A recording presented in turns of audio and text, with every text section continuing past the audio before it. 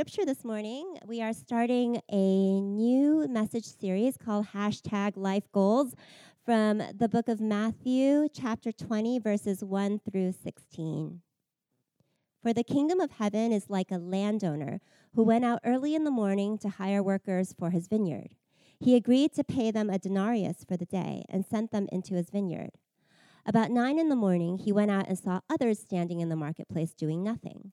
He told them, "You also go and work in my vineyard, and I will pay you whatever is right." So they went. He went out again about noon and about 3 in the afternoon and did the same thing. About 5 in the afternoon, he went out and found still others standing around. He asked them, "Why have you been standing here all day long doing nothing?" "Because no one has hired us," they answered. He said to them, "You also go and work in my vineyard." When evening came, the owner of the vineyard said to his foreman, "Call the workers and pay them their wages, beginning with the last ones hired and going on to the first." The workers who were hired about 5 in the afternoon came, and each received a denarius. So when those came who were hired first, they expected to receive more. But when each one of them came, also received a denarius. When they received it, they began to grumble against the landowner. "These who were hired last worked only 1 hour," they said, "and you have made them equal to us, who have borne the burden of the work and the heat of the day." But he answered one of them, "I am not being unfair to you, friend. Didn't you agree to work for a denarius? Take your pay and go. I want to give the one who was hired last the same as I gave you. Don't I have the right to do what I want with my own money? Or are you envious because I am generous?" So the last will be first, and the first will be last. Thank you, Cindy. Well, good morning, everybody. I'm David, pastor here at Current. Wasn't Easter fun last week? For those of you guys who are here, man, there is so much to be celebrating coming off of that weekend. We had about 330 people attend that day. We like to say it's not about numbers, but just for the understanding of kind of scope of what God was doing. 330 people come over the 2 services, which, by the way, that was the first time we did 2 services, which was really fun as a church. 12 people make faith decisions, including 3 people who made decisions to follow Jesus for the first time. All the rest being people coming back to the faith. So can we first start by giving them a hand and celebrating those faith decisions?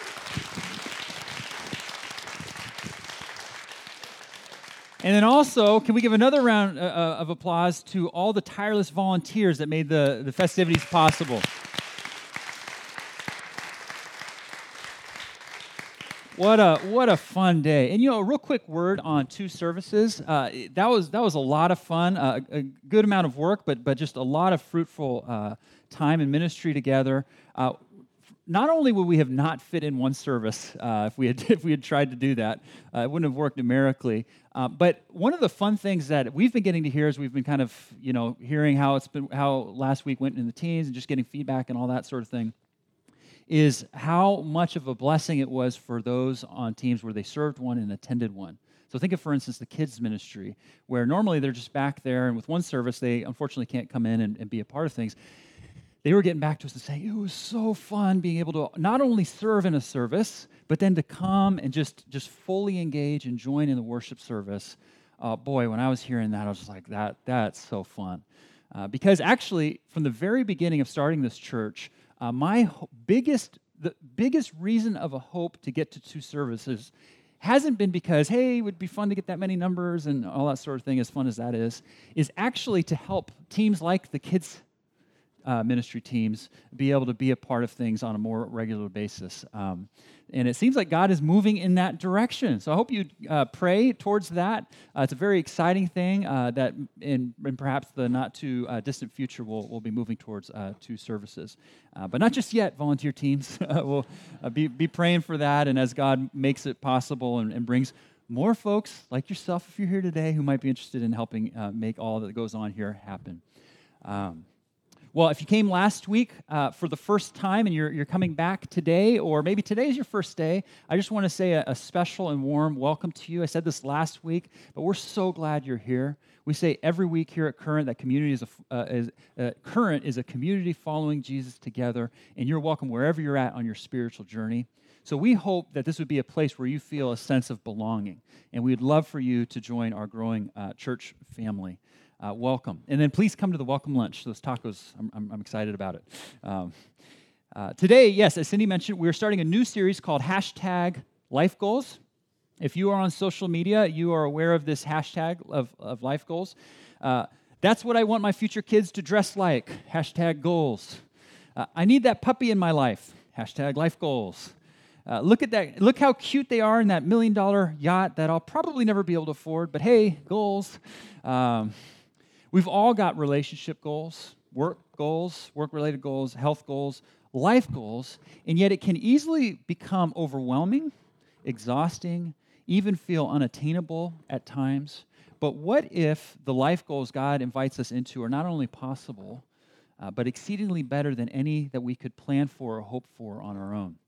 In this series, we're going to be considering some of these freeing and exciting life goals that we are meant for.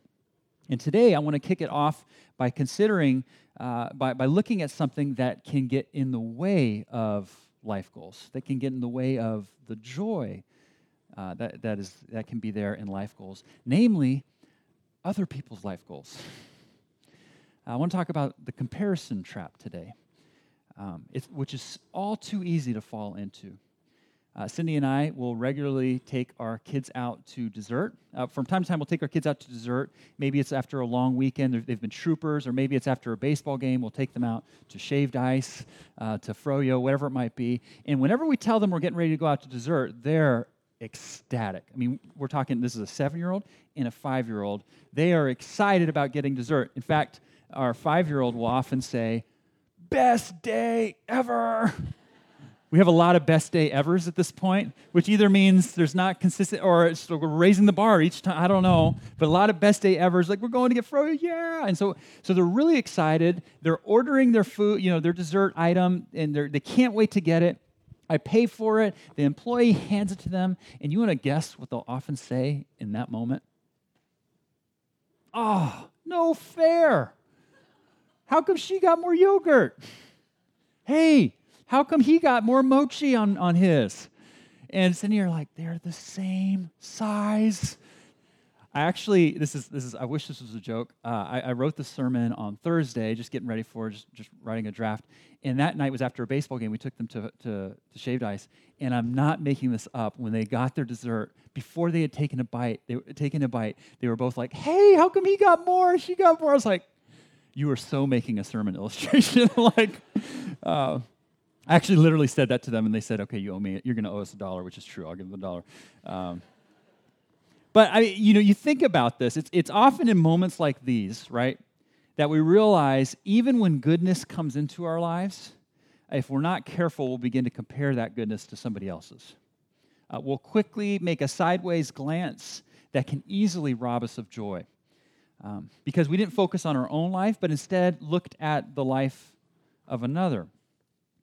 It's amazing how quickly comparison can begin to rob you and me of the joy that God wants to give us, that He actually makes readily available to us because He loves us, but we begin to compare ourselves to others. And so in the story that was just read, Jesus addresses all of this. And He talks about not only, one, how comparison can rob us of the joy He wants us to experience, but two, how we can have joy and not become overwhelmed or stuck in the comparison trap. In other words, to think about it in terms of our series, one of the most freeing things we can do is not focus so much on other people's goals. Jesus shows us how it can rob us of our joy and how we can overcome it. So let me pray, and then we'll jump in. Father, thank you for this very, very relevant topic, for I imagine that just about everyone in this room, in some form or fashion, experiences this. I know I do, where we compare ourselves, and we realize it robs us of our joy. Whether we're comparing ourselves in ways that we can just quickly and easily identify, yeah, I'm doing that over here or there, or in the ways that we don't even realize we're comparing ourselves to others, and yet still it robs us of our joy.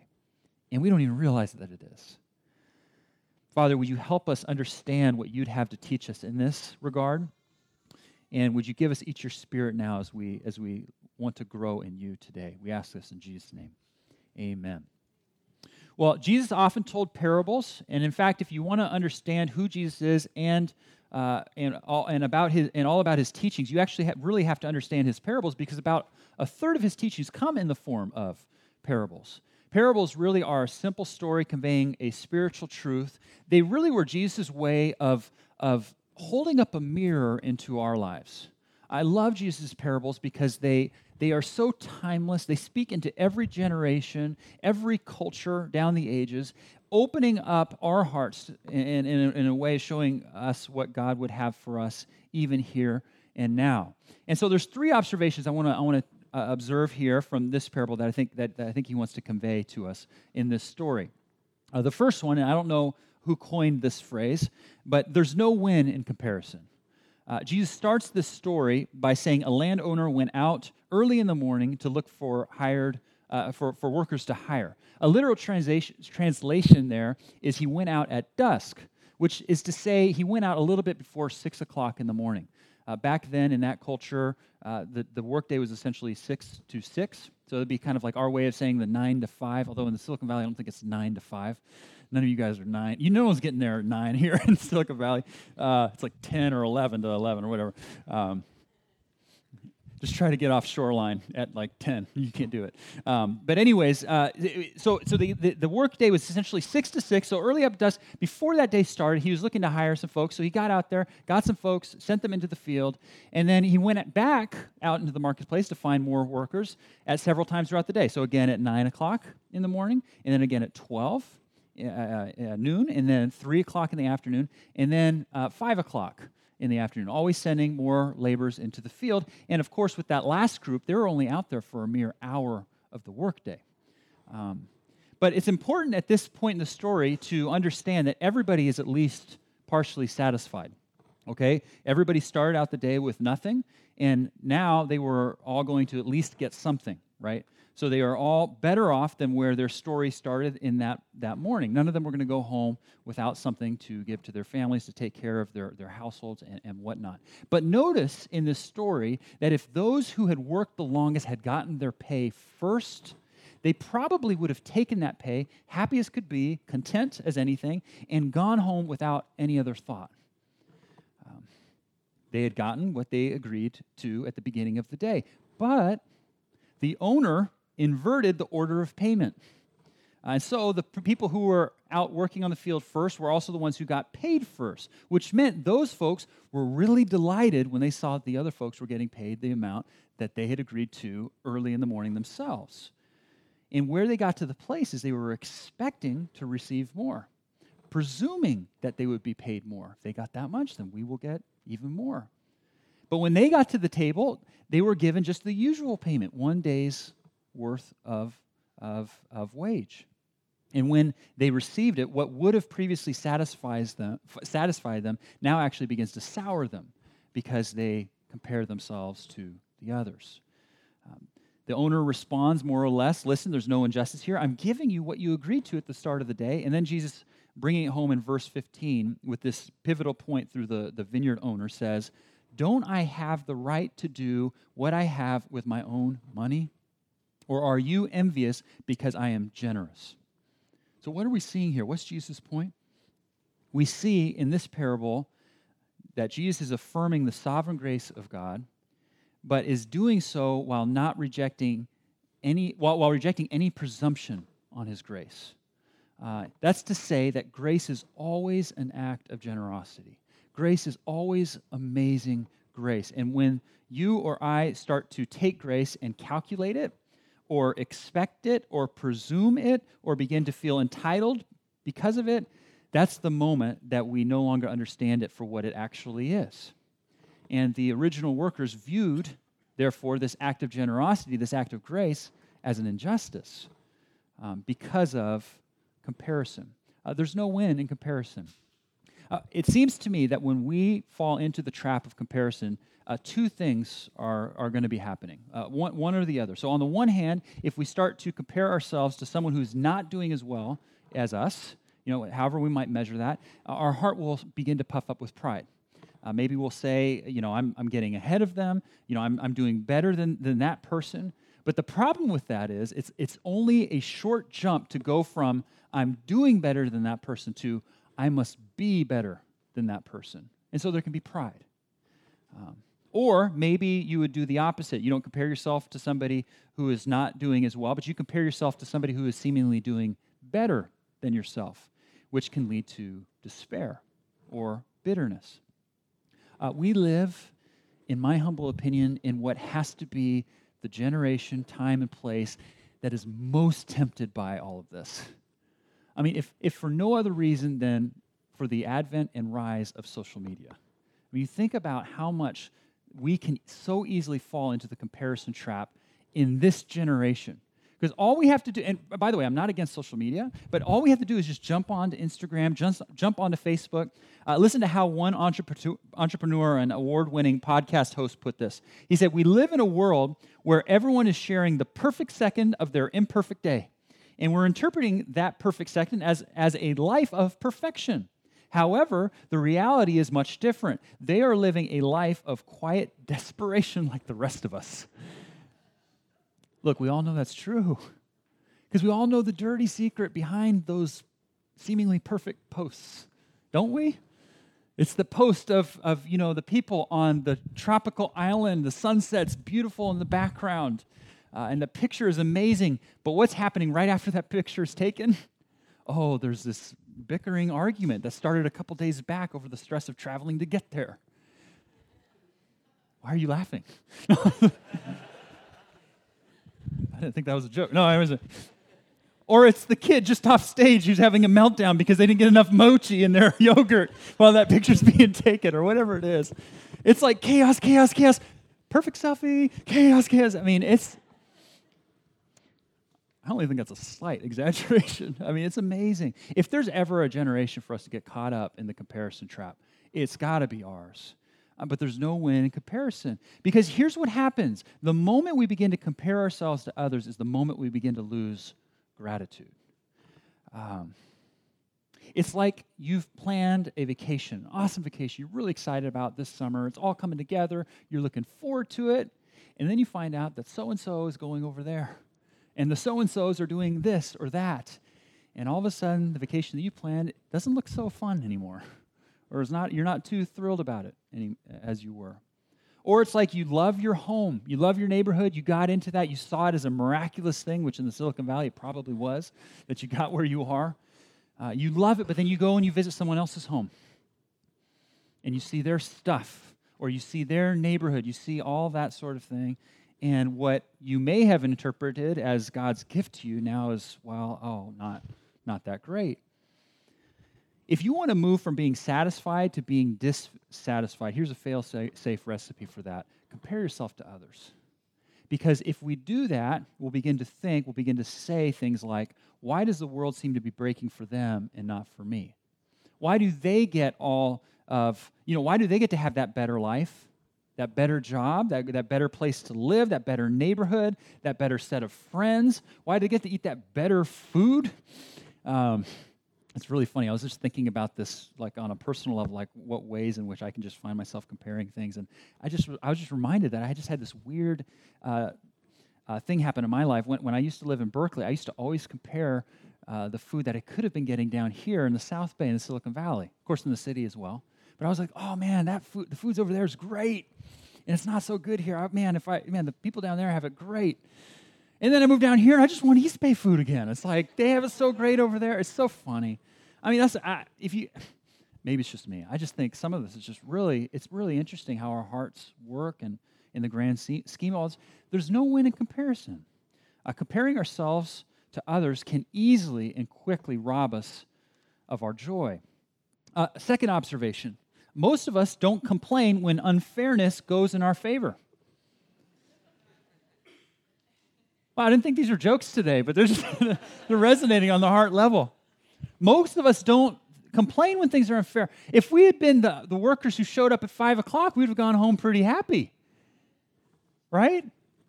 But the story, as what Jesus is telling, is not so much about them. It's about the people in the beginning. So he's saying, watch out for being the people in the beginning who's like, oh no. But if those people had been those people, you follow the thought there.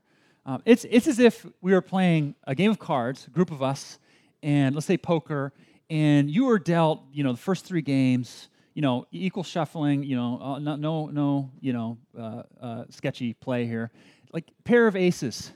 pocket aces for the first 3 games, and you just take big, earnings and winnings in that game. It's as if like after that third game, you get another pocket aces dealt to you, and you were to say, you know what, guys, this is really not fair. I gotta give you back what I've earned, made here. Like, this is not fair. Let's start over. Like, how many of you would say that? Don't raise your hand, okay? It's like it's just not how we operate. It's not how we function. When the owner selects the first set of workers, it's important to notice that each and every one of them hadn't brought anything to the table, hadn't earned anything, hadn't been deserving in any way. There is nothing of merit for their hiring. I mean, unless your translation has something that I don't, the landowner didn't go out there and say, all right, guys, I want to see your grape picking skills here. Or let's check out your interviewing skills, or let's get your educational background, let's get your work ethic, understood, your track record, and all that sort of thing. It's just not there. And in fact, part of this is really refreshing about how real Jesus is in this parable. He's saying, he's implying that life isn't fair. Life is unfair, and sometimes that unfair will go in your favor. Sometimes that unfair will not go in your favor. And remember, these parables are meant to speak into all cultures throughout ages and time and culture. So if anything, boy, I feel like the arrow is pointing more at our hearts that why do we complain? I mean, we live in this wonderful place, in this wonderful time of history, in terms of the weather today is just amazing, and it's like this like almost every day of the year. I mean, it's just incredible. And yet we complain.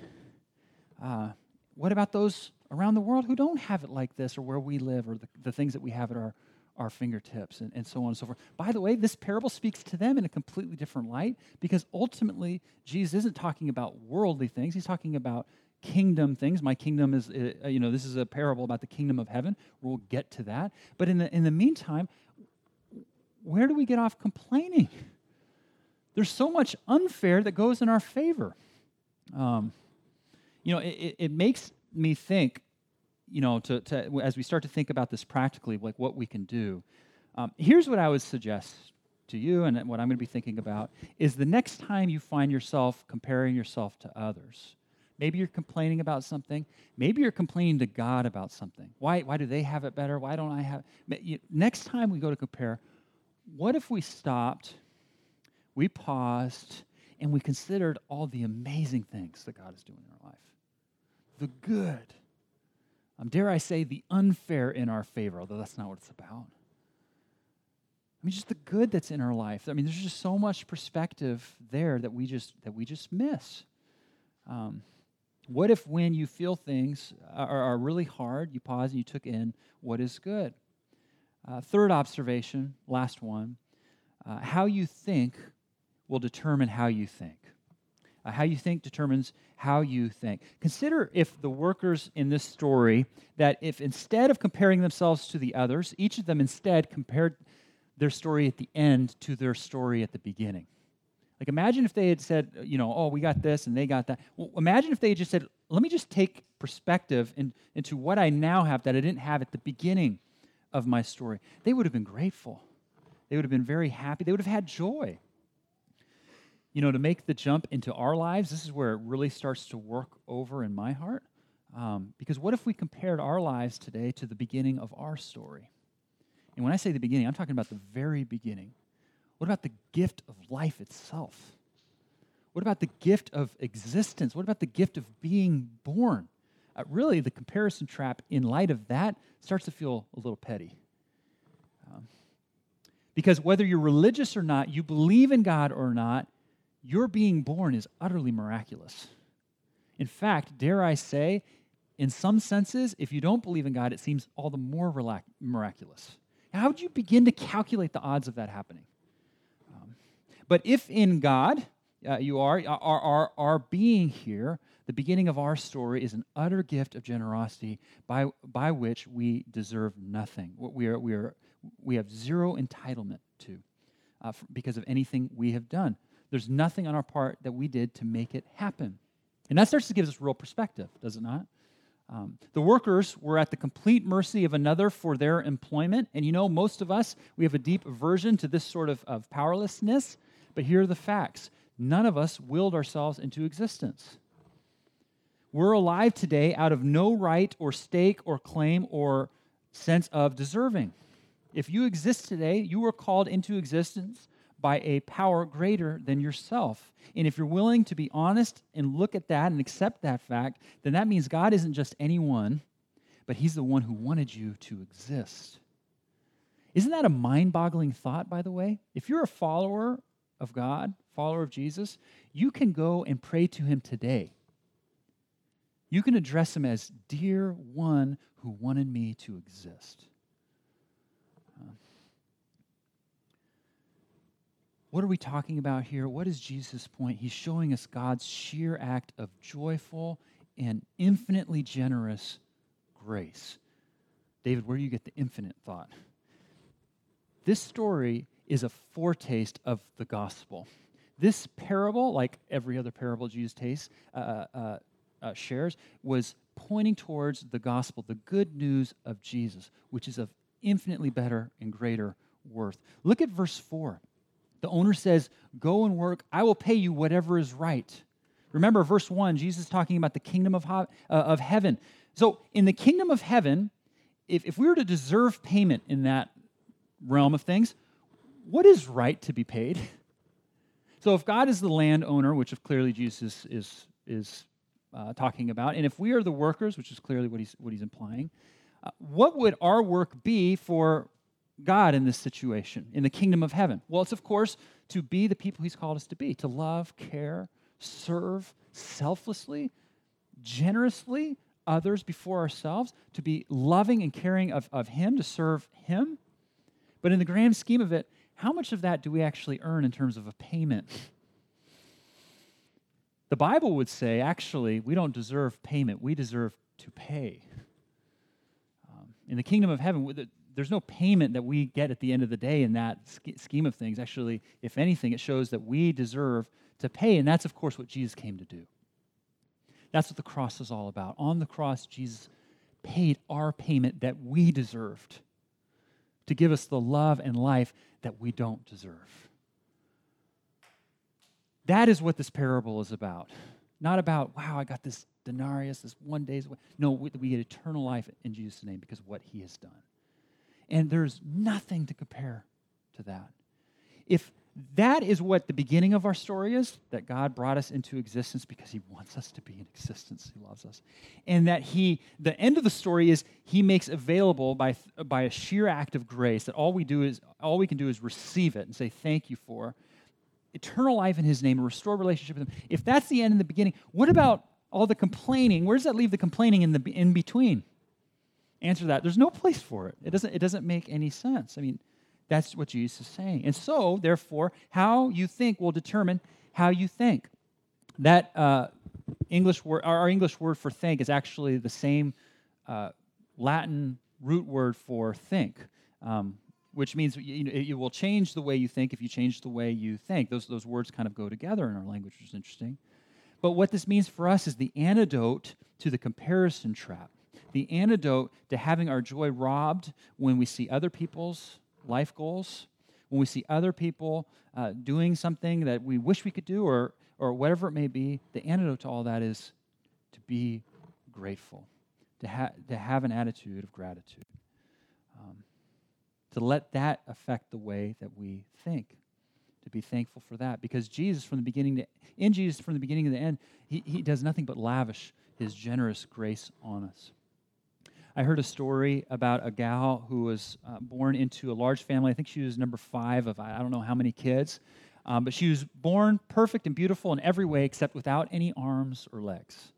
Actually, her parents knew that she was going to come into this life through all the testing and monitoring, with this condition that she wasn't going to have arms and legs, and they chose to have her because they counted it grace to have her. And she grew up to have a wonderful life. I mean, she's just a wonderful, smart, friendly person. In fact, those closest to her all said that she just has a real gift at loving people and bringing people together who are just different in nature, but bringing people together. And she often attributed that kind of ability that she had due to her condition, just empathy and sympathy and whatnot. Anyway, she was once asked as a young adult, what keeps you from boiling up with resentment toward God? And here's what she said, more or less. She said, I realize that if I compare myself to most people and what they have, it doesn't seem like I have a whole lot. But compared to never being born, I'm the luckiest person in the world. I'm able to see, taste, feel. I've been able to read some of the best literature this world has to offer. I've been able to listen to some of the best music this world has to offer. I've been able to make some of the best of friends that this world has to offer. And I realize if I compare myself to others, it would be understood that I don't have much. But when I compare myself to not being born and the grace of God in my life and what He's done for me and where He's taking me, I consider myself the wealthiest person in the world.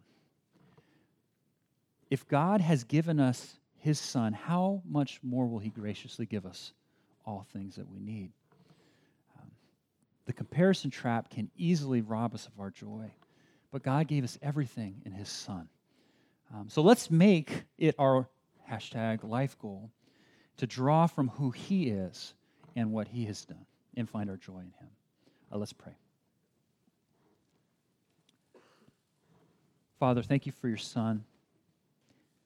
Thank you for sending Him into the field, and not just into the field to work and make wages, but into the field to die for the payment that we deserve, in order to bring us into life with you forever. Not because of anything we can do or anything we deserve, but completely because of who you are and what you've done for us. And so, Father, we start by saying thank you. And if there's anybody here today who's not received you, I pray that you would draw them into your family even now. In fact, if you're here today, you can pray this prayer. You can say, God, I want to be in your family. I receive what Jesus did on the cross for me by forgiving my sins, and that through the Father raising Him to life on the third day, I can have life in Him. You can pray that prayer, and He'll receive you into His family. But Father, we just ask for your help, that we would focus on you, love you, lift you up, and not get distracted by things around us, including what others are doing or not doing, but you would help us to find our joy infinitely in you. We pray this in Jesus' name. Amen.